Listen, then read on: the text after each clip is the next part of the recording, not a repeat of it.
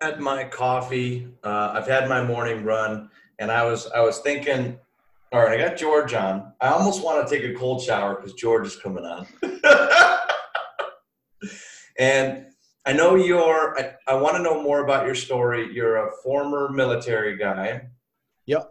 and father, and you're a current father, and I want to dive into that. But here's what we're going to do to make it fun. So instead of just hearing your story, because it's going to be a great story and that's going to be fun. But what we're going to do is we're going to list out, as you go along in your story, 10 Mm. things that can make humans better. All right. And so as one pops up into your mind, you're going to give one. And then as one pops up into my mind, I'm going to give one. And then we're going to talk about each one after we give it just for a minute. And then we'll go back to your story. All right, that's how we're gonna start. That's just how we've already started. All right, let's do it. You better wake the fuck up, George. Yeah, I mean, shit, like you, I've been up since 5, but hey, whatever. All right. All right. I guess the one that pops into my mind real quick is the breath. Your breath. Yeah. What does that mean? I at least for me, it means that a lot of us are disconnected from actually how we're breathing in today's world. We think we know how to breathe, and I think we take over like 600 billion breaths in our lifetime. But how many of us are really disconnected from what we really are doing every single day? So many of us are stuck or mouth breathing that we don't even know what it's like to take a full breath. All right. Well, yeah, damn, I like that a lot. That's something that I teach, as you know, and breathing is important, and you're right. It's something that's something that I tell people that, like, why do we focus on our breathing in meditation? And I tell them that it's the only thing going on right now. It's always going to be the only thing going on right now. It's never in the past. It's never in the future. Breathing is always what brings us to the present moment. So that's beautiful. So Hank, man, you're going way too fast. Who is George, and what's going on with you? I don't know, man. Who is George? George is just another man, trying to live in today's world, right? Yeah. I guess from the outside, I'm a 36-year-old man who spent 10 years in the Marine Corps, who thought that life after the Marine Corps was going to be a lot fucking easier. Can I say fuck? I already did. Yeah. Yeah. Yeah. And in the end, if I would have went back and looked at that man and told him that life was going to be a lot more difficult, I would have laughed and I would have shunned the other way, which is exactly what I did. In turns, I found that life after the Marine Corps was a lot harder than life in the Marine Corps. And so, I'm a man who went through just about every series of life changes over the last 10 years of my life. I don't really wish upon any man, but it's brought me to where I am today. I can't say I'm great for that experience, but I'm here. Yeah. I hear you. Can you back up a minute? Marine Corps were you a Marine? Yeah. So I spent 10 years in the Marine Corps from September 11th to, 2001 to, basically July of 2011.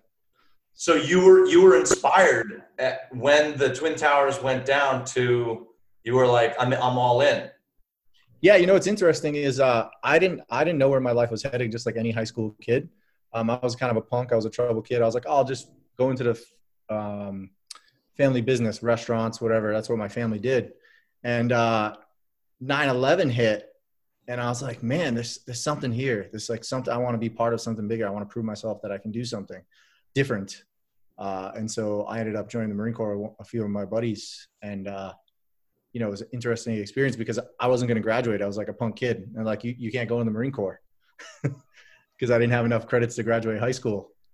And so basically the recruiter came with me to school and said, this kid's going to go serve your country. What can we do? So to go into the Marine Corps, I had to basically go to school at like 6:30 in the morning before it opened and stay till like 3:30, 4 o'clock at night, morning detention, evening detention, to do all my work. Wow.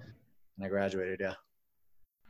Rokas, anything from that before I move into that? I want to go even a bit further back when you mentioned about the breath. Is it something, let's say, you focus on then throughout the day? Like, let's say when working out and doing other things. I can't say I consciously focus on it, no, but I have reminders in my breath, in my phone that, my coach that I work with, Traver, had helped me discover, like put some reminders in my phone every few hours to just stop and check in with myself to see how I'm feeling, or else I'll just go all day. Right. And then I'll be burnout and overwhelmed. So it definitely helps me kind of like recenter myself. But I can't say that I like try to consciously focus on it. Okay. And let's say to the listeners, what benefits have you maybe noticed from doing that? I have a lot more. I'm actually, in general, a lot less reactive to the world, and more able to take a step back and think about things versus like get overall overwhelmed by whatever's going on in the world, because I was a guy who was just high intensity all the time my whole entire life. So this was been a massive change for my life. Well, and that's why I was kind of joking earlier, like, you're coming on, I was going to take a cold shower. That's going to be my second thing that I think humans should try in their life. It's cliche, but cold shower. And I spent 6 months doing cold showers in the monastery. Every shower, 3 times a day. We took a lot of showers, and they were cold. And I don't do them anymore, but I learned a valuable lesson about shocking my system into doing what I want. And I was thinking, so I'm fascinated by this idea that I was just thinking, okay, this is going on today. George is an influencer.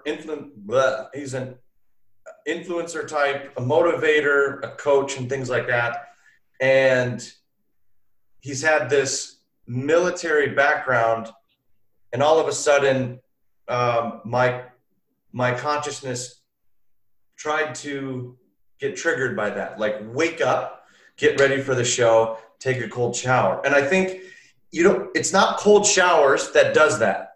It's whatever does that for you in your life. Does that make sense?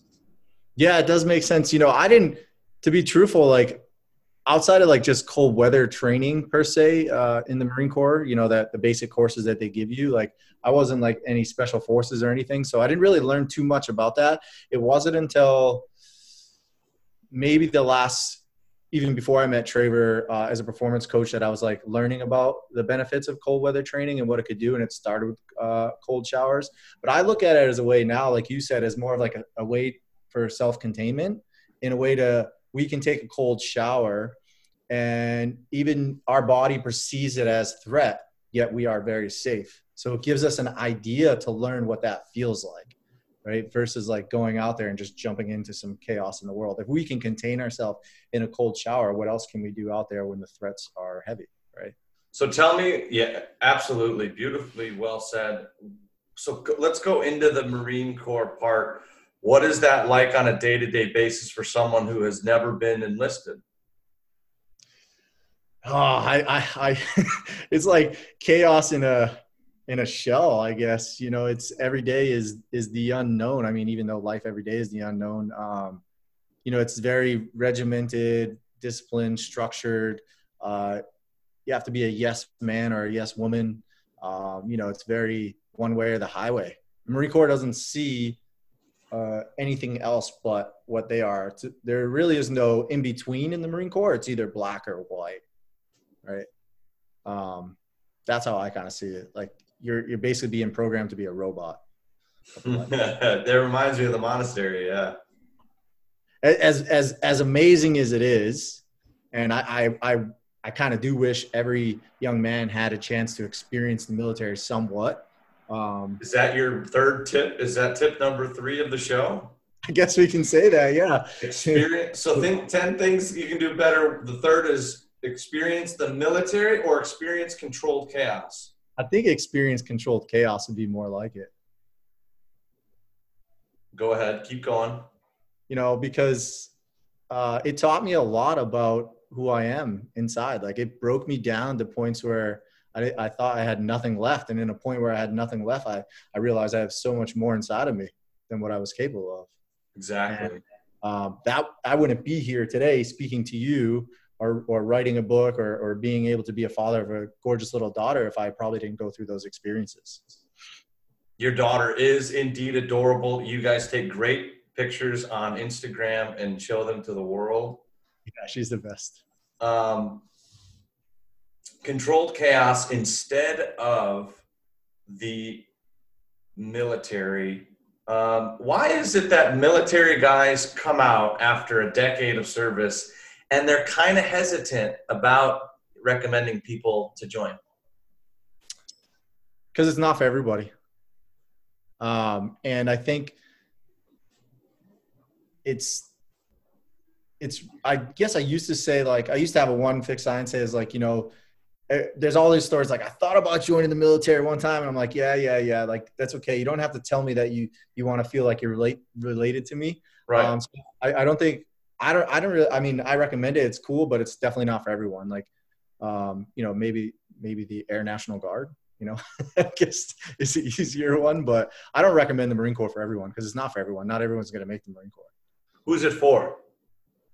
I think it's for people who are looking to get that next edge in life, to learn what they truly have, and someone who wants to be part of something bigger than themselves, right? Because the core values of the Marine Corps are honor, courage, and commitment. So you have to have some integrity within yourself to want to join a branch that believes in honor, courage, and commitment. Honor, courage, and commitment.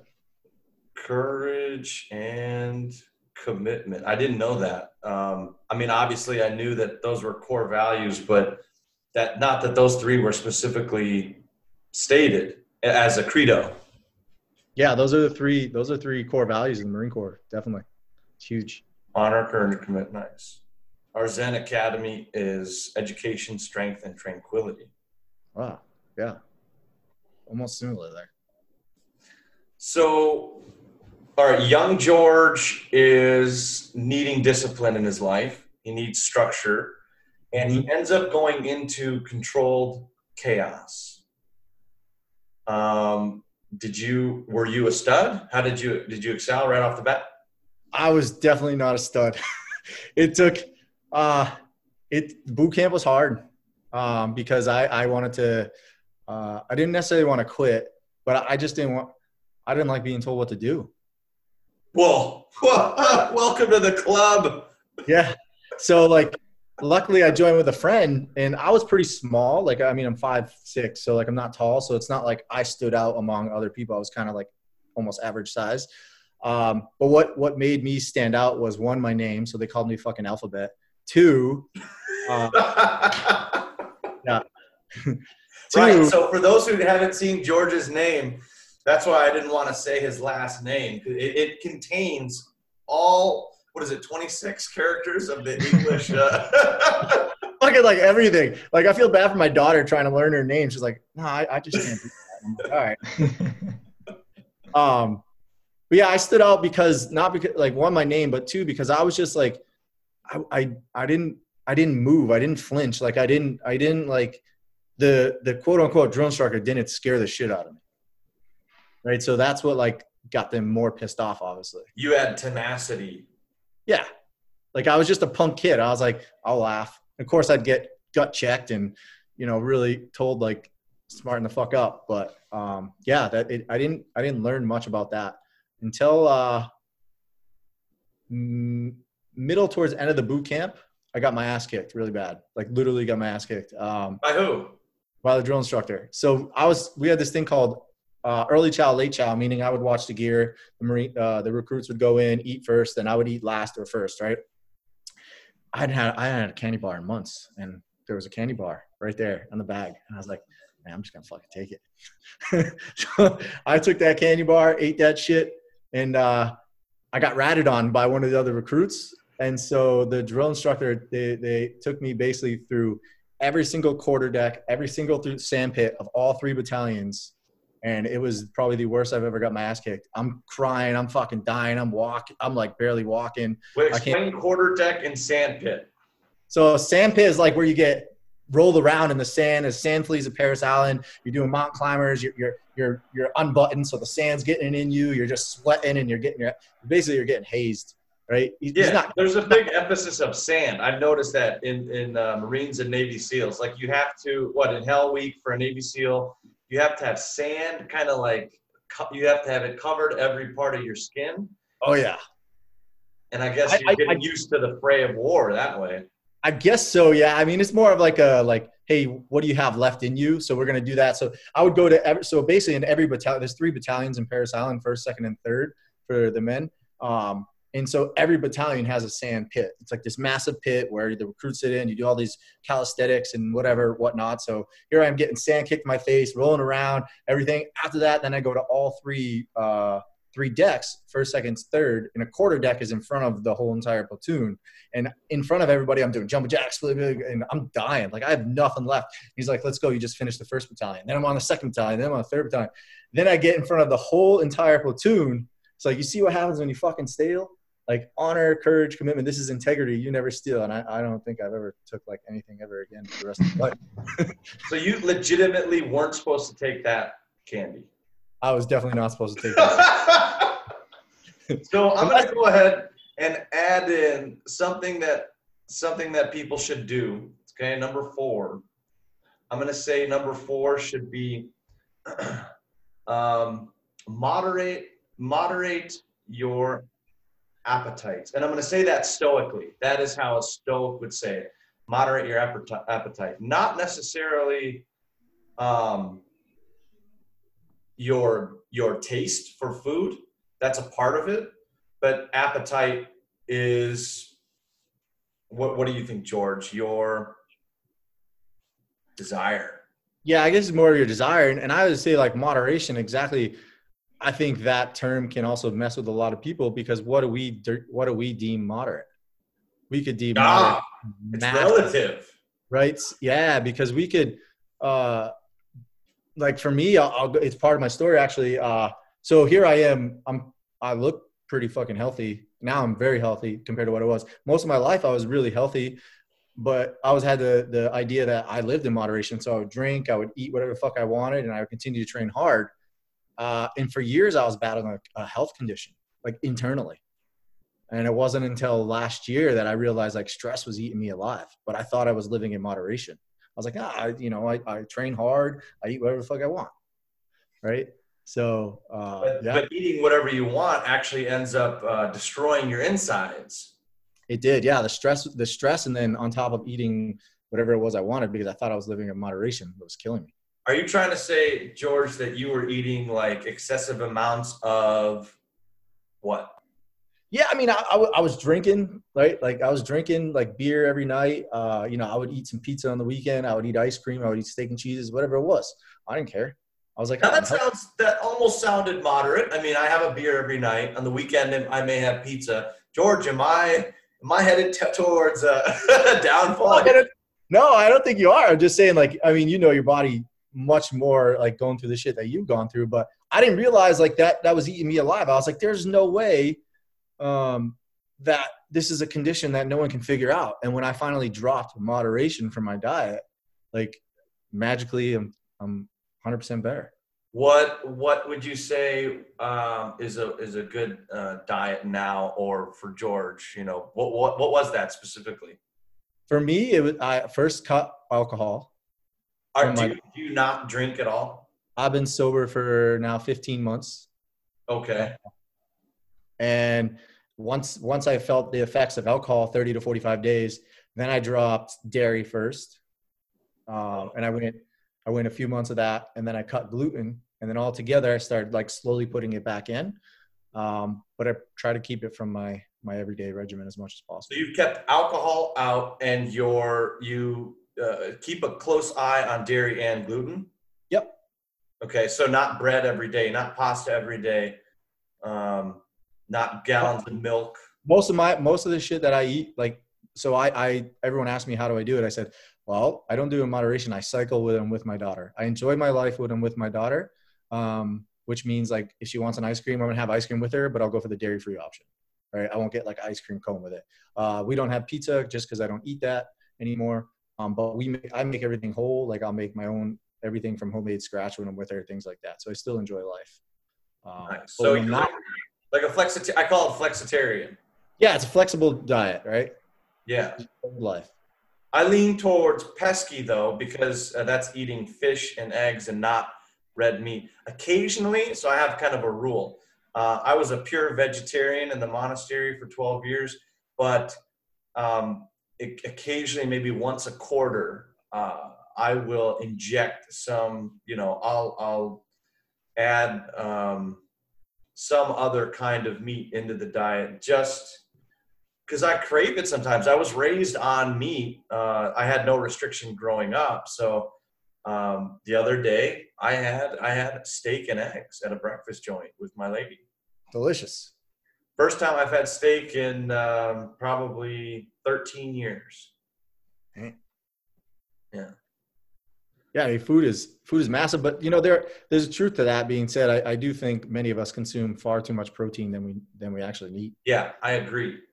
And that can destroy you pretty well too. So Did you Rokas or George, do you guys watch Netflix at all? I've seen that documentary you're talking about, Game Changers. No, I saw that, but I'm not a fan of Game Changers because it started to kind of verge towards the extreme. Yeah, it was. As in, like, veganism will not only save your life, but like give you better erections. that part was like, yeah. All right. But there was a documentary about octogenarians, so people who live past 100 years old. Huh. And the key ingredient for that was like moderation in everything, not avoiding carbs, not avoiding anything except, leaning towards one extreme or another. So it was all about, if you're going to have carbs, make the carb yourself, make the bread, make the pasta yourself, have a glass of wine every day, be outside every day. It was this really holistic approach. And I love that because, that's maybe I love that because I'm biased, but I've seen the extremes. I've seen people, and you've seen that, George, you've lived that way. And I think it goes back to even Zen and Buddhism and Hinduism. And we go towards the extremes of things and we realize, wait. I think the truth is actually, it was back there a few signs ago where it was just all paths, but everything in moderation. The thing, yeah, and I agree. The thing is, sometimes people just don't understand what moderation is. So I believe that we use this term moderation so we can still continue to put the bad foods in our system. And then we're like, yeah, I'm just eating in moderation. But people aren't most likely just facing the truth. Like, I wasn't willing to face the truth that what I thought was moderation probably was more than moderation, right? Yeah. It is relative. So if you go from drinking a 24 case of Coca-Cola every week, and moderation for you would probably be to drop that to half. Yeah. And I would say, like, as a coach, I would say, hey, that's a big step in the right direction. Yeah. What's relative for that new person now is to cut that in half, et cetera, until Coke or whatever, soda or smoking or pornography or whatever is not as much a part of your life as as it once was. Mm-hmm. George, all right, let's cut. Rokas, anything before we cut back into George's life? Don't take it too far away into the future. Not currently, no. All right, he's chomping at the bit there to get to the present moment. Rokas is in the present moment. I'm building it all up. We're going to get to George today. So we're in the Marine Corps. You're learning not to steal and be an awful person. And a monster. But you're not. You're just a young guy. We all have that kind of thing. I went through the same thing when I was 19, as you heard. By the way, George and I met on Zoom in a men's group on a mastermind call or whatever you call it, a group coaching call when I lived in Denver. And that's through our mutual friend and your would you say your current mentor, George? Yeah, he's definitely a mentor. He still helps me out. Yeah, Traver. Yeah. What's Traver's last name? Boehm. That's right. That's right. That's a German last name, I think. Beat me. That's why do I always talk about last names? I don't know why. It means something, right? I mean, I wrote in part of one of my chapters, like I start the sentence was, I was born to rise. So I think I talk about last names sometimes, and I think I try to learn about the person's histories because I believe in ancient mythology and learning through ancient mythologies. And I think if we learn about our past, we can kind of fix a lot of stuff that we would, fall into. Mm-hmm. All right. And by the way, you're set up for tip 5. All right. So you've just figured out not to steal. You got your ass kicked and you're humbling yourself. You're being humbled in a controlled, chaotic environment. Have you ever been deployed at this point? No, because it took me a while to get deployed. In fact, so that would bring me to the next one, which was mastering my body, which brought me to my next part. But so basically boot camp is 13 weeks. Then you go to combat training if you're not an infantry guy. And I was very smart. I got a 93 out of 99 on the ASVAB test, which is what you get to get into in the military. Okay. And so like my recruiters were like, dude, you're not going infantry. You're too fucking smart. Like pick something. And so I became an air traffic controller. But it brings me to the next part, master my body. In that process, my buddies were being deployed to Iraq at the time. It was a young Marine, 2004. And because I was air traffic controller, they're like, no, you're not getting deployed. We're spending millions of dollars to stay here and make sure everyone gets over safety. So in that process, I was really mad. And I was like, well, I want to get deployed. And they wouldn't let me get deployed. So I had to think of another way that I could go on to do something more. And that was, I went on to guard American embassies. But I couldn't guard American embassies, until I learned to master the basics of being a Marine. And that means you have to be proficient in your jobs. I had to be proficient in air traffic control, and I had to master my body. Really master my body. So that's when I learned to hone in on what the Marine Corps requirements were and go above and beyond to get into this duty that was a special duty, a special B billet that only 5% of Marines could ever get into. So are we talking about physical or psychological or both? It kind of is deal with both, but mostly first physical for sure. Yeah. I think the mind will come the more you challenge your body. At least it did for me. It did that. I can attest to that. So you're saying 42 pull-ups, 100 push-ups in a minute or something. Yeah. So, the Marine Corps standards aren't that high, to be truthful. Oh, really? I'm embarrassed saying this, but yeah, I think. Well, you didn't make the standards. No, I didn't make the standards. So don't be embarrassed. But it's basically ran to get into the Marine Corps. You only need 55 sit-ups, which is like nothing. You only have to run 1.5 miles in less than 13 minutes. That's like nothing. Wow, really? You only have to do 5 pull-ups, I think. That's minimal. Wow, I could walk a mile in you could you could jog literally you can jog if I'm sprinting 1.5 miles, it's usually 9 or 10 minutes, which is pretty good. But you could walk 1.5 miles if you're in good shape, 13 to 15 minutes probably. Yeah. Okay. But anyways, that brings me up. So I mastered my body in that process to go on to American Embassy duty because I wanted something more. But if I didn't learn to dig deeper in my body during that time, I probably would have just been like, okay, I'll do what you guys say. So I think mastering your body can give you an edge in life when things begin to pull you from every direction. Right. Yeah, absolutely. And that's interesting that you said that. So there's a minimum requirement in this system, and you, and I know you've seen this. You think that everyone coming into the system is trained a certain way, and they adhere to the protocol, and they become this refined person. But I bet there's people who do the basic minimum. They don't strive, and they don't actually learn what they were supposed to learn about honor, courage, commitment, and integrity and things like that. They probably just fly, below the radar, and, you never know. They come out in the world, and this happened in the monastery. They didn't actually, they did a decade, alongside me, but they didn't actually learn that much. Oh yeah. So that happens a lot. What, All right. So I like this embassy thing. You went into that and then were deployed. Yeah. So like essentially, as I learned to master my body, I got accepted into embassy duty. It's a special B billet. I was the youngest Marine in my class. So most Marines who go to embassy duty have been in the Marine Corps for 4 or 5 years because it's like hey, you re-enlist, you want to go again. I was only in the Marine Corps for 2.5 years.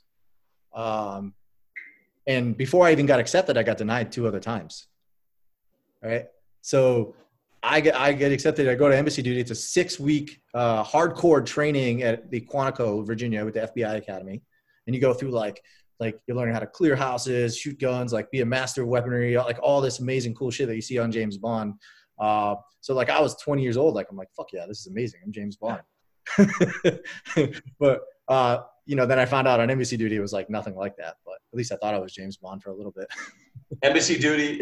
Are you a security guard? You have a radio in your ear and you're just waiting. So have you ever been to an American embassy? Yes, I've been to an embassy out of the country. So an American embassy, what makes Marines at American embassies their main mission is to guard classified material. So Marines are in the first line of defense at an embassy that has classified material. So when you go into an embassy, at first you have the local guards, but when you enter the embassy, the first person you will see is a Marine.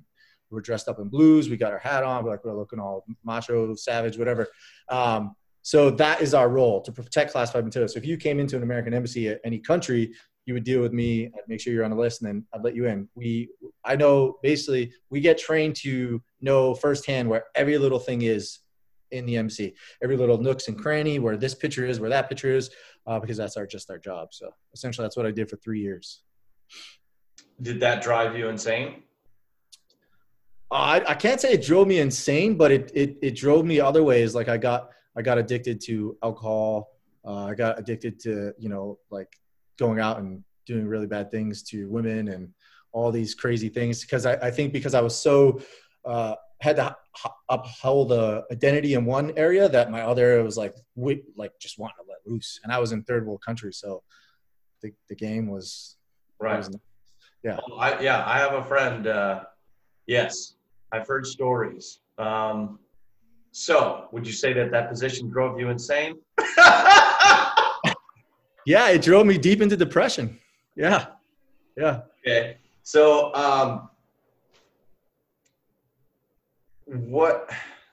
so you're in essentially, it's almost like is that a rock bottom, or was it was it pre that? That was just the start of it. Cause my best friend had just got killed in Iraq when I was on embassy duty. I couldn't go. And then I came home to bury him, and it was a state. And then it was like just the turning ropes. And then in that process, I got a girl pregnant, but we had an abortion, and then I kept drinking. And so I kept pushing all these things deep down inside. Yeah. And at the end of my 3 years, they shoved me to Iraq. So I went to Iraq with all this stuff, and I just never let it process. And then, time kept going. So that was like the beginning of it.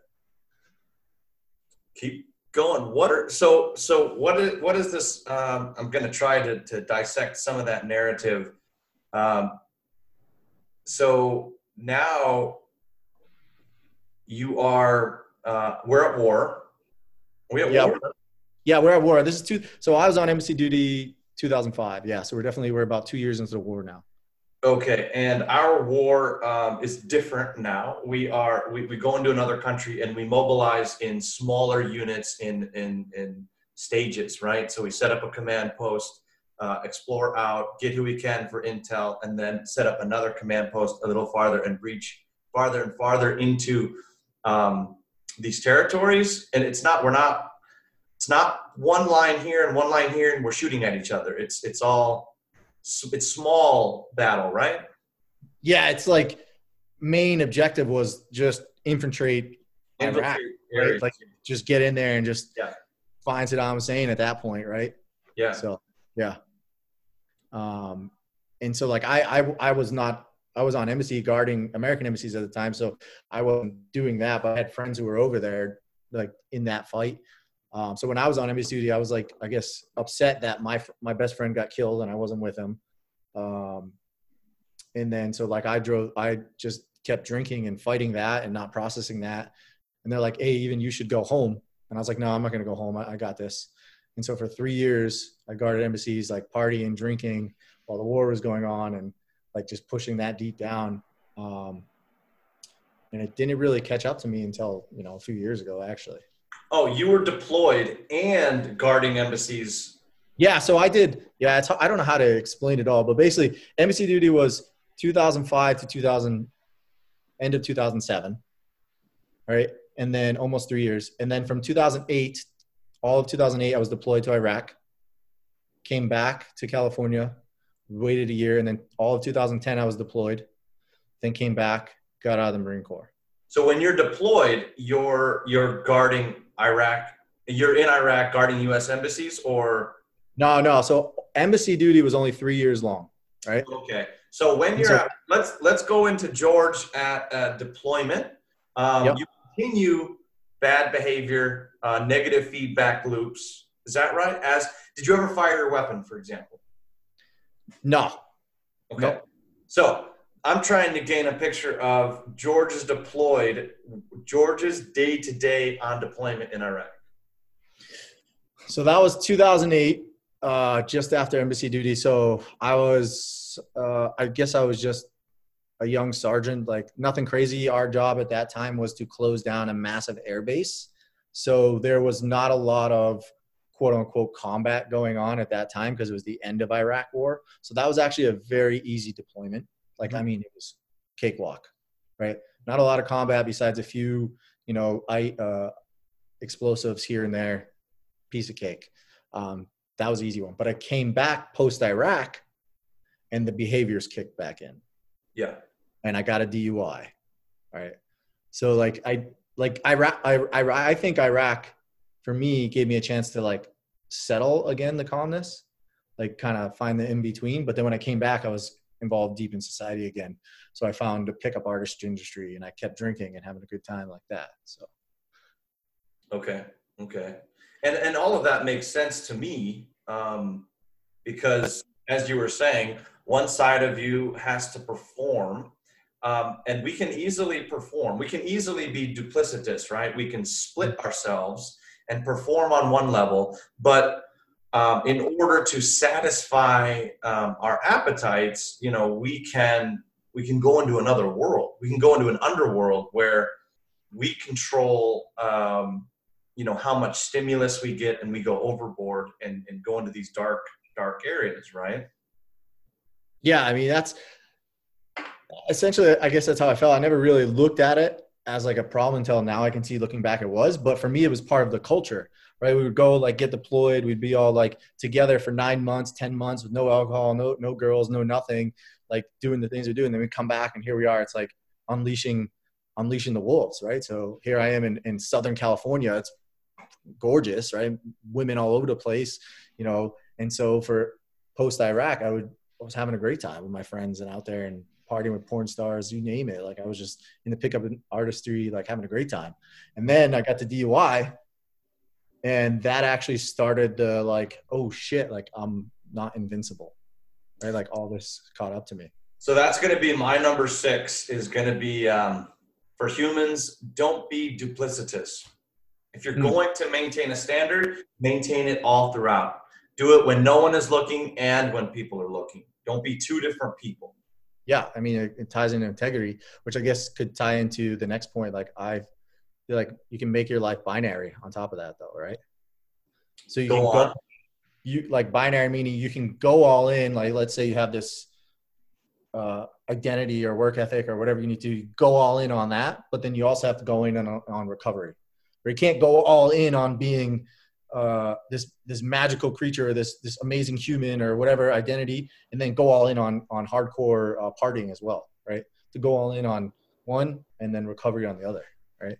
So high performance requires balance, rest and recovery. It definitely requires a binary life for sure.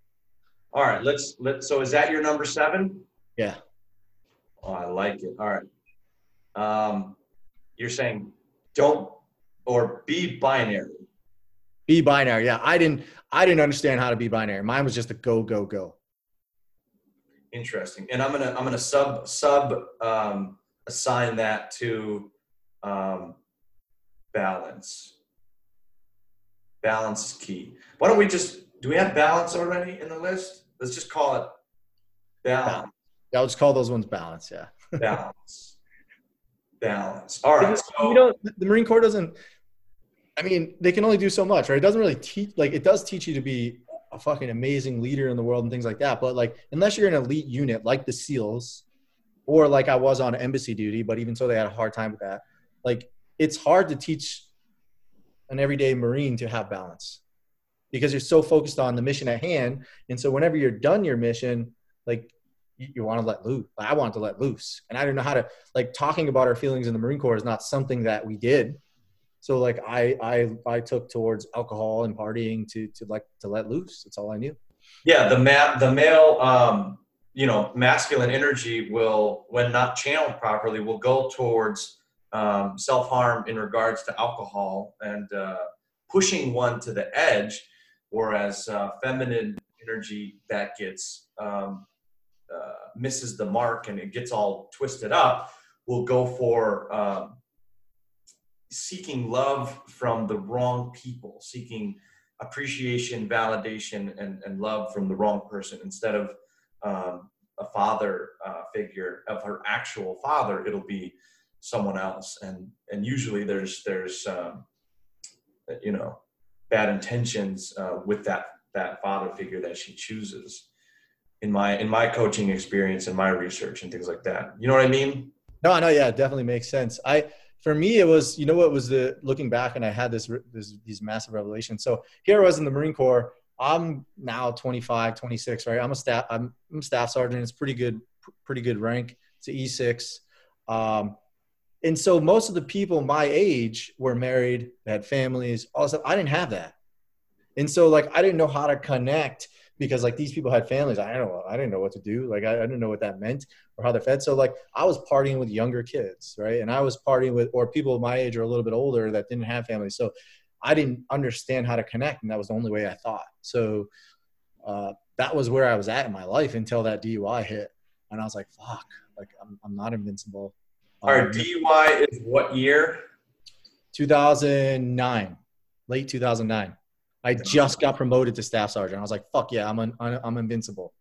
Did they penalize you in the military for that?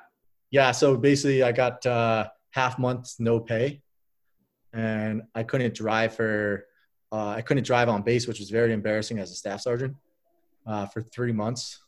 So I had to basically get rides our lawyer worked out where I was able to drive to and from work, but I could not drive on base. So I would have to park my car off base, call someone to get me, take me to work. It was so embarrassing. Yeah. Yeah. So that goes on for how long? That was, a process of 6 months or 7 months, figuring that out, trying to find out what my next steps were. And I realized my unit was going to Afghanistan. They're like, dude, you're not going to Afghanistan, man. You just got a DUI. I was like, hell no. Wow. I was like, I just trained with you guys for years. Like, I'm ready. I just took a team. Like, I created my own team ready to go to like deploy in this whole little like forward operating base. And I was like going through all the missions. And so I worked out a deal again because I had never gotten in trouble before to bust my ass off and teach some classes about alcoholism and addiction. And I did that. And they granted me access to go to Afghanistan with them. But guess what they did? I didn't get to lead my own team. They didn't tell me this till I got there. I fucking sat in the office. Yeah. I fucking sucked. So there I was like the last year in the Marine Corps sitting in the office. And 2010 was a big push for the war. And like I was excited to do all the stuff and I never got to do it. I just sat in Afghanistan in the big operating base while everybody was doing all the cool shit. Yeah, 2010. So are we in okay, we're way past mission accomplished. Bush, we're in Obama. Yeah, we're 2 years post Obama. Yeah. Yeah. Fantastic. I mean, that left an imprint on your brain, on your soul. Yeah, that was it. So that was like, time to get out, man. You did everything you could. It showed me like, okay, like I understand I made a mistake. I had to own up that, but also showed me like the Marine Corps is the Marine Corps. It doesn't matter what your track record is or was or who you are. Like they literally do what they want with you. And I was like, cool, I'm done. Okay, so you decided 2010, 10. you were getting out. I decided I was getting out. Yep. You didn't want to go on for a 20-year career at that point. No, I was at the mark 10 years in, and everybody's like, "You're crazy. You're getting out of 10 years." I was like, rather get out than be miserable. So you were going to, were you thinking you were going to be 20 years? Oh yeah, I had to envision, the Marine that would retire, like do all the cool shit. Like I had a lot of amazing shit I wanted to do in the Marine Corps. But I realized that having that one bad record was going to destroy my career. So I got out. What's that process like of getting out, facing people, looking at people in the eyes and having these last conversations? Yeah. I mean, they did exactly like I said. They put me in the office. I sat and did paperwork for 8 months of my life in the Marine Corps, and it was miserable. And did it take 8 months in the office up to get out like that? Process, right? So I had a contract, and my final after it was almost just under short 10 years was like July 1st, 2011. So we got back at the end of October in 2010. So from October 2010 to July 2011, they're like, all right, you're not going to train anymore. You're going to sit in the office. You're going to paper all this. And it was just miserable. So here, like a lot of my friends were doing all this cool missions and all this cool shit. And I was just like signing all the paperwork for all that to happen. Oh man. Yeah. So then, all right. In your mindset here at this stage, you're doing the office work, you're getting out. They know you're getting out. You're waiting. You're biding your time. Are you preparing yourself for leaving? Are you telling family? Are you? No, I didn't know what it was. Talking about chaos. I had no clue what to expect. All I knew was I was getting out. I was actually applying for master's degrees in business because I had a bachelor's degree already. And no one had helped me. No one was helping me. I had no one to look to, like, because my leaders are like you're getting out, Yeah. Figure it out. You're 27. I know what you're saying. Yeah. So I didn't know any of the process. So here I was studying for GMATs, trying to get into all these schools. And I'm horrible. I wasn't too good at test taking because of the time, like all the craziness. So I applied to all these schools, not realizing that I could have actually applied and went forward it because they love military. But instead I was so like, oh, you need a 750 to get into these schools. I got like a 580. It's not even close. So I didn't apply to all these schools. So I came home to New Hampshire. I took a road trip across America and enjoyed my last, my summer of 2011 on the road, and then came back to New Hampshire and got an MBA in New Hampshire. So, yeah. And all right. So, okay, that's going to lead me into number 8. All right. So lean on your own spine. Depend on no one, essentially. Now that's relative to I think it's okay to get help. It's okay to, you don't want to be too proud and not get help from anyone. But essentially, at the end of the day, you've got to put in the work. You've got to be an island. And we were taught that in the monastery, and that we said, lean on your own spine. You got a spine, depend on it. Use that force, essentially, and don't think that someone else is gonna kind of save you, but you've got to save yourself. Yeah, and I had heard all those stories, but I was like, nah, come on, I did 10 years. Like, someone's got to help me here. But as I was going through the process, no one had any answers, Yeah. It was like they treated me like I was an 18-year-old kid. And I was like, wow, this is amazing. Yeah. I had, not that I expected awards or medals, but luckily I had some really good friends that I developed in 10 years. And I have an amazing plaque, right? But most people who do 10 years in Guard American embassies get like a few little accommodations, things like that. They gave me a little piece of paper that said, congratulations for doing 10 years in the Marine Corps. And that's it. Luckily, I had my friends who threw me a party on the outside when I was getting out that gave me a nice plaque. But no leaders, no senior leaders recognized anything that I did. And I was like, wow, amazing. Yeah. So it put a little tarnish on my heart there, but like you said, spine, no one's going to save you. And at the end of the day, you can take full responsibility for actions. And I can understand, like, from an organization higher level, like, I apparently let them down too. You know, most people don't do 10 years and get out. Most people go on, right? So, so yeah. So I mean, at that point, I was just still 20. I felt like, you know, even Traver helped me recognize this. Like, I felt like a little kid again. I was a little kid again because I never had a chance. The Marine Corps, like, confines so much of you. So if you go to, I never went to college, but from what I understand, if you go to college, you have these chance to learn, like, emotional stability. You get to have fun. You get to experience different people and do all this stuff. Like, I was doing that, but I was confined. So I never developed an emotional stability, or I never had, like, a solid relationship. I never knew what any of that was because the Marine Corps pushed that away. And so here I was, when I got out of the Marine Corps, like, I immediately got involved in a relationship, like, right away. I was like, wow, this is a beautiful young girl who takes interest in me. Cool. Like, let's do this. And that set the frame for the foundation to come. And I was battling lots of things because I was still trying to figure out my life, but because someone took interest in my life for the first time, I fell in love, you know? So. Yeah. That makes sense. All right. So you're out here, you're rebuilding yourself, MBA. As you meet someone, is this your ex? Yeah, this is my ex-wife. Yeah. The mother to your child? Mother to my child. Yeah. How long were you guys together for? So 2011 we got divorced last year, 2019. So 8 years. Oh, wow. Yeah. And all right, let's take this period a little carefully here. You are smitten and you're working. So I'm actually unemployed. I'm getting an MBA. At this point, like, I was very comfortable with who I was. I was at the point where I was like, I don't give two fucks what's going on. I'm going to get an MBA, right? And I'm going to go work for, like, Capital Bain Company or whatever it was, right? That was on my mind. I was like, I'm a Marine. I'm going to fucking do this. In that process, I realized it wasn't as easy as I thought it was going to be. So I actually took a job overseas in Afghanistan as a contractor. Who did you contract with? KBR. Okay. KBR just offered me a contract. Yeah. So it was really good money. My friends were out there doing it. I was an air traffic controller. And I was like, you know what? This gives me an opportunity to pay off all my debt, right? And start free. And I was like, fuck it. So let's do it. So I did that. That was 2012. I put my MBA on hold. Obviously put my relationship on hold. We did the long distance thing. And I did that for a year.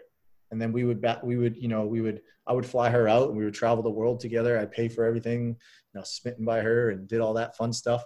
Came back 2013. I asked her to marry me. A noble thing to do. I mean, I'm sure you don't have any regrets, right? No, definitely no regrets. I mean, we traveled the world and everything was good. She waited for me, and I figured, I'm about to be 30. Like, if someone could wait for me in a combat zone, like, then this person must be the one. How old is she? She's 30. So we're 6 years apart. Okay. So right now she's.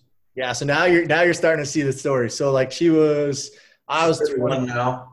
27. She's 21. Yeah. She's 36 now. I'm 36 now. She's 30. Yeah. Oh, okay. You're 36 now. You're an old man. You can't remember what we're talking about. Although this part I can remember pretty well. And okay, so now we're getting into the territory of, I'm going to go ahead and guess here, hypothesis, you're both growing at different rates. We are definitely both growing at different rates, and that's the part of my life where George becomes going from Mr. Macho, marble arrow man to complete nice guy, like smitten by women, right? Does that scare you at all? Like, in a maturing, are you starting to be concerned about settling down with one person?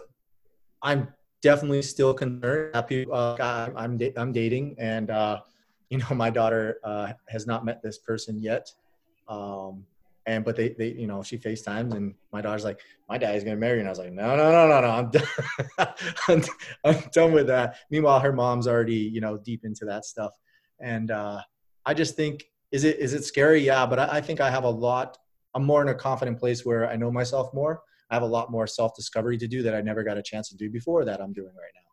No, were you worrying about settling with your ex? Like you guys are growing apart 2012, 13, 14. What starts to conflict here as you grow apart? All right. Yeah. Yeah. So I get it. So we were really good in the beginning, like most people. I had a dream of opening a gym and starting a performance coach, and she was getting a nutritional degree. So we collided very well. Oh. But then so it was really good. And I took an internship though, working for professional athletes, and that was a 6-month unpaid. And what I realized was, which I'm very thankful for, is they helped me realize that opening a gym was not easy. Right? Right. And so I'm glad I didn't open a gym. And I'm still very glad I didn't open a gym. So is your number 9, don't open a gym? Yeah. Don't open a gym, man. I think even Traver will tell you the same fucking thing. And many other people will. All right. So maybe number 9 is do your research. Do your research first. Yeah. Do your research. Go on, sir. So at that point, I'm at there, I'm a Marine. I'm a work ethic. I'm a hard driver. Like I'll work. And after starting the fitness industry in one of the top facilities in the world, like that set me up for my foundation for success. I met a lot of strength coaches. I started to write for magazines. I started to get my name out there as a coaching world. I started to speak at other gyms, right? Teaching other coaches what to do, things like that. And in that whole exact time, like marriage came, then the baby came. Like I'm shortchanging it so we don't talk forever. So here I am working, and I'm forgetting about the other part of life. I'm forgetting about love. Right? I'm forgetting about that because I thought that I had to provide. So I was doing all these things, yet I became consumed in work and that nice guy that never knew how to say what I was feeling. So it was an ultimatum with everything I did to be truthful. Like it hurts to say that, but like, it was like, oh, I bought you this nice car. I bought you this nice ring. I bought you this, you have this house that I bought, all these things that I thought were what love and family was about.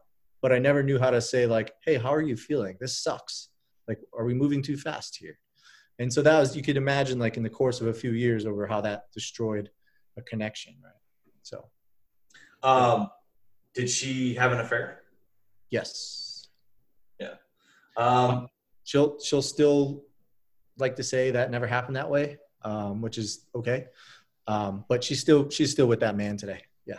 So yeah, you were growing apart physically, psychologically, and that attention has to come from somewhere. She has to, and meanwhile, maybe you can even admit this.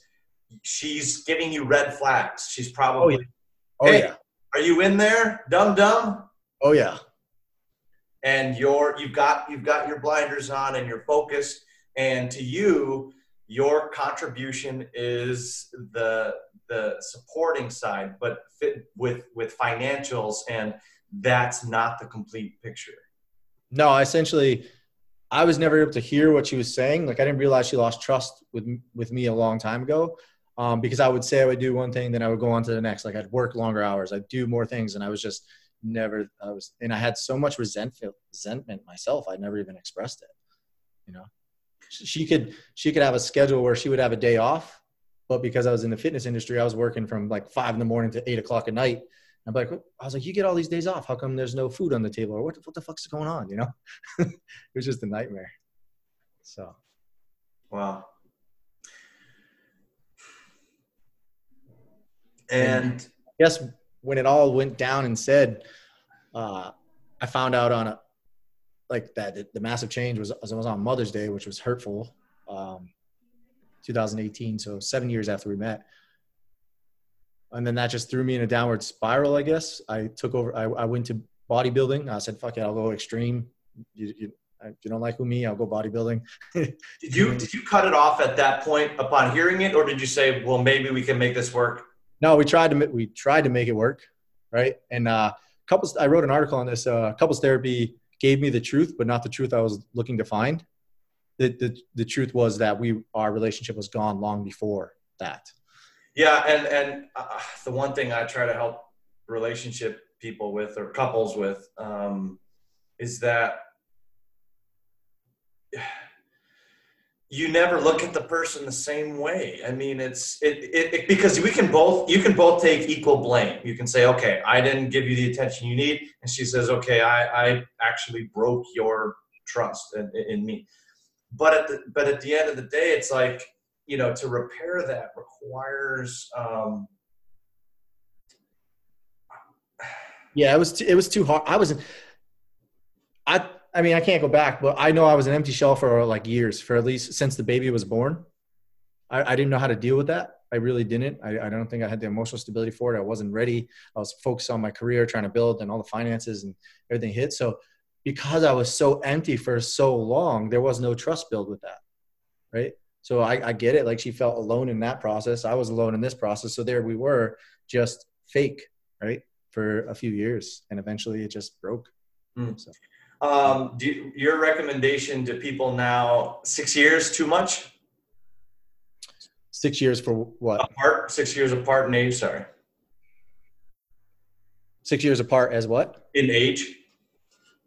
I don't know if age makes a difference. It's hard to say. Like, I don't want to be the call on that, but I do believe that has some kind of play into it, right? Like, I was at a point where I was trying to get to know myself, and then here was this young girl in the middle of college. So I had just gone through 10 years of massive life experience that there's no way a 21-year-old person could relate to that. So like, I felt already disconnected at that point. So yeah, I think at that point it could be, but I guess it's all relative to someone, right? I don't know. And there's no wrong answer. It's an opinion expressed from experience and research. I think, yeah, at our point, we were just two different people when we met too. Yeah. Friends today or enemies? I have done a lot of work to make our relationship as well as it can get. Yeah. So we co-parent really well. Yeah. Good. Yeah. So, yeah, I don't have much. I don't really think we need to touch much more on that. Rogosh, anything before I pivot just slightly? I'm not gonna, Depends what you pivot to. Okay, I guess I'll ask. What other things do you do now that you haven't mentioned? Yeah. That I do today? Yeah. I mean, exactly where I was in the going. present moment. Okay. Yeah, during that process, like, I was just all in. I never journaled. I never meditated. I never took part of therapy. I never took part of men's group. I thought because I was a Marine that I had the resiliency and willpower and grit to do whatever the fuck I wanted. And eventually that caught up into a suicidal period. So today, yeah, rather than wake up and crush caffeine and go work out, as much as I love fucking training, my morning, just call it a Zen, but I'll just call it mindfulness, is just chill the fuck out. Instead of being like so turned on by life and rush into the zings and bangs and pulls of life, I get up and I drink like a hydration cocktail. It's like Himalayan salt and some lime, squirt it in, chug it, turn the coffee pot on. I sit for, I don't know, anywhere from 10 to 20 minutes, depending on what I can do, and just silence and set my intentions for the day while I'm there. Like, I just tell myself, like, I want to be able to write today. And I tell myself what's going to happen. And then I get in journal, and then I get to work. Right. So I basically try to find places of where I enter a state of flow to get to be creative. Right? I love it. I'm calling out this last one. Number 10 is Zen. I love that. Yeah. Whatever you want to call Zen. I don't know that's your area of expertise, right? That is. Why, thank you. Whatever the fuck we want to call it. But I find my mornings best. And there's a lot of people say, like, that's bullshit. Like, use your mornings to be productive, go whatever. I think everyone has something to do. But I'm saying, for me, I was a hard charger and go-getter my whole entire life, and look what that did for me. So now I start the morning in a little bit more relaxed state, and I feel way more productive than ever before. That's interesting you say that. I love that. I've heard that before. Because usually it is things like be productive in your mornings, because it's what will snowball the rest of your day. So yeah, like that's just what I've heard. Just be like, go hard in the mornings, but now you're saying take it easy and yeah, plan out your day and just chill. That's interesting perspective. I like that. Yeah, it's a new, I'm still learning. It's a new perspective. And maybe there will be a point in my life where I go back to working out first thing. But right now, with balancing single fatherhood, the crazy chaos of COVID, and starting my own business, and then writing a book, I feel like starting the day with a little bit more calmness is a perfect start. So, man, I'm going to chime in here. Brokos, that was amazing. I'm really glad you hit the hammer, hit the nail on the head right there. So I think that we have way too much. And this is in some of my posts. You may have seen it before. It's 2020. Doesn't mean you have to own your own business. All I see on social media and in the world is entrepreneurship porn, motivation porn, like go, go, go. And, you know, this is what millionaires do. And this is what you're doing. And it's like, you know, it's so myopic. It's for people who really don't know what the hell's going on, in my opinion. And it's taking the ritual out of success. It's taking the meaning and purpose out of life, and it's directing it towards, this is how you make $1 million in 6 months. And, you know, that's good and all. Like, you can really start to earn $10,000 a month. You can do that. You can start your own business and be a solopreneur and all that. And next month there'll be a new word to explain the fact that someone starts a business. But at the same time, that could kill you, and no one says that. And there's nothing wrong with working for someone else. There's nothing wrong with waking up early, reflecting on something, gardening, watering a plant, and then going to your 9 to 5 and coming home at the end of the day. Yep. And, you know, I say that as an entrepreneur, I say that, or as a solopreneur, I guess, as someone who is in that world, but I've always had one foot in working for someone else. I never go off 100% by myself. I always have one foot in something I know that I can fall back on, and I have one foot in, I'm blind, I have no idea what's going on, but I'm going out and stepping this way. And I don't know. Yeah. No, I mean, that's powerful like that. I've been told the reason why I've gone all in recently is because of, I was always I had the limited belief in my head, like, do a little bit more, do a little bit more, do a little bit more, wait for the next skill. But in reality, like 10 years Marine Corps experience, 10 years as a performance coach, like, okay, George, it's fucking time. Like, you went through a course, like I can coach like some good shit if I have to. And I have done it over the last few months. I've seen some massive transformations with, amazingly, which is women, which is insane. But, you know, like, I was always like, go, go, go, because I had my Gary Vee turned on, like, okay, work, work, work, work. What I didn't realize, though, in my friend from Jordan Syatt was his personal trainer. He's like, dude, Gary Vee is a worker, but what you don't see is when he turns off, he turns off. Right. We don't see that side. All I see is social media. Gary Vee, he fucking sleeps 7-8 hours a night. Yeah. Right? But we'll be under the impression that he doesn't. We'll be under the pressure on these things. And I did that. Like, I hired these business coaches who told me like 6 months to 6 figures and all this bullshit because I wasn't in touch with who I was. So how could I make 6 figures in a business if I didn't know what the fuck was going on in my life? Right. So in Ramit, I'll teach you how to be rich. Do you know that? But he even tells people, like, you do not need to own your own business to be comfortably financially stable. You do not need to own your own business to get rich, right? If you love your job and you have some type of like autonomy in your life and you're creating mastery and purpose, like, then you can be rich, right? Successful, happy, right? And I think that builds to what you said. Yeah. So Zen, I mean, and so the 10th thing that someone can do to get better, make some part of your day self-reflective, ritual-based, and filled with meaning and purpose that reminds you, at least this is for me, that reminds you that you're going to die. Yeah, that's huge. Coming. And go. Yeah, I mean, how I started to view this thing, which is really keeps me in connect, is the end is death, and so right now life is happening, and everything is in between. Right? I Either. was I was chasing some magical thing, like driven by external happiness, like I'll get there, but like that's death. Like I'm forgetting about all the cool shit in front of me. Right? If I can't go back, but I mean, happiness was right in front of me my whole entire fucking life. I had the house, I had the family, all this cool shit. But because I was way out there, I didn't realize that.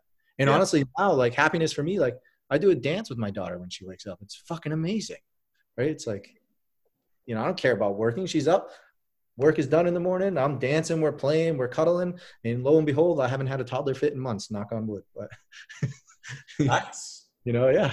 So How old? she's 4.5. 4.5. All right. Yeah. That's amazing. Yeah. So I'm coming into that world January. We have the first one. So I'm just taking it all in what you're saying. I don't think anyone can teach you how to be a parent, and I don't think anybody's ever ready to be a parent. You just learn, like just like life, you just learn as you go. But what I have learned a lot is, and you might be really good at it because it's your passion and your drive. But the more I am able to like learn more about like calming down and finding an in between, the less reactive she is, right? Yeah. And I'll flip it on her when she has a fit and she has those fits. I'll just be like, what are you doing? And she'll start getting so mad. Like, and I'm teaching her boundaries and like she can get her own stuff, but it's cool. Amazing. It's definitely challenging though. So And yeah. newborn, I don't remember much in the newborn days because I was working a lot and I was exhausted. I fell asleep at the wheel. I did a lot of things, working too much, but that looking back, like that was actually the easier stage because it was like changing diapers. This is like the most challenging, most interactive, most demanding phases because they're still not old enough to get the things that they need, but they can speak and they can have all these fits. And so it's like a host of emotions, right? So. Do you feel like it's, is it full circle into your, seeing yourself and evolving as an adult and a man? And yeah, even though, I mean, you're not done yet. You're not. Even though I have a daughter, I've healed so much through her. Yeah. 100%. Yeah. It's like a total circle. Like I don't know where I would be without her, but having her in my life every day allows me to connect with like parts of me I never connected before. Yeah. She sees me cry. She sees me laugh. She sees me struggle. The other day she was riding a bike and she fell down. She started crying. I said, you know what?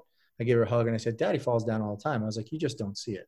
And then she gave me a big hug. She's like, do you fall? Does it hurt? I said, yeah, it hurts all the time. And you know what? I take a big, deep breath and I get back up. She's like, I'll get up. I'll go on that bike. Wow. So she got on the bike and she drove again. So I love it. It's fun. Rokas, anything before I pivot again? No. Yeah, my life, I think of it, and that's how I got to write a book. I didn't realize I had so much that I've done. I'm still learning how to tell this story. But I originally started writing a book for veterans last year, and it was just a word blurb, like all the deep emotions. And then my mentor, old friend, is a New York Times bestseller. He's a very good writer. He teaches copywriting today. I was like, hey man, can you just check this out? He's like, dude, this has got a lot of good shit. He's like, but it's not stuff you want to put out into the world. And then he gave me some tips, and I started writing this one now. So exciting. Yeah. Do you have? So when do you think? How many pages do you have so far? Words? I don't know. I haven't been looking at that. I know I got a 7-chapter outline, and I'm on chapter 5 right now. Oh, so excellent. Got 2 chapters left. Yeah. Nice. Yeah. Agent or publicist or self publisher or self-publish? We had that quick conversation a little bit ago. I'm not really sure where I'm going to go yet. Mm-hmm. We'll take it as we go, I guess. Yeah. Best of luck, man. I hate that journey. I don't envy it on anyone. I'm extremely fortunate to be at the tail end of this stage where it's hitting Amazon and I'm getting the first 100 copies in a few weeks and selling those out. And maybe I'll do another 100 after that, and then wait for Amazon to hit. But God, it's been painful and I don't know if I'll ever do it again. If I do, I probably want to go with another publisher, because you really want a publisher that works well with you. And this publisher that I've got, I love John Hunt, and they are getting the book out there, but it's so fast. They don't really see, there's not a lot of room to say, hey, so what do you think about this? It's like, no, you gave us the text, we're putting your book out there with a cover. And I like that, but at the same time, it's like, maybe you guys can look over it or edit it more or something like that. And they don't use time for that. But how do you get a book deal from someone else that does take the time? Who the hell knows? You have to have a following of, that's what I understand today. They have like 20, 30, 40,000 followers. Sure, we can get picked up, but I look at it like this. I've learned a lot about writing in the process, editing. My writing has definitely gotten better. I developed a coaching business off it. I'm getting this out more of like, it's been a massive goal to me to do it. And however it goes is however it goes, right? So. Yeah. Well, good luck to you on that. I mean, I would love to find a publisher that could help me out, but I got a few chapters to write, and then maybe I'll. And I gave you the link, right, to my publisher. Yep. All right, good. George, where do people find you if they need you? The easiest place to find me is probably Instagram. It's _ George Calantis, or my website, theartoftouughtransitions.com. Whoa. Okay. I didn't know you had a website. Yeah. And so that is a place where I write poems, like poetry and revelations, a few times a week. Oh, wow. And I just recently started throwing up course content, and I'm launching my first ever 5-day challenge. It's called Do Dope Shit. And it's 5 days about teaching how to master your mind, body, and heart. And that comes out within the next 24 hours. So. Awesome. Great timing.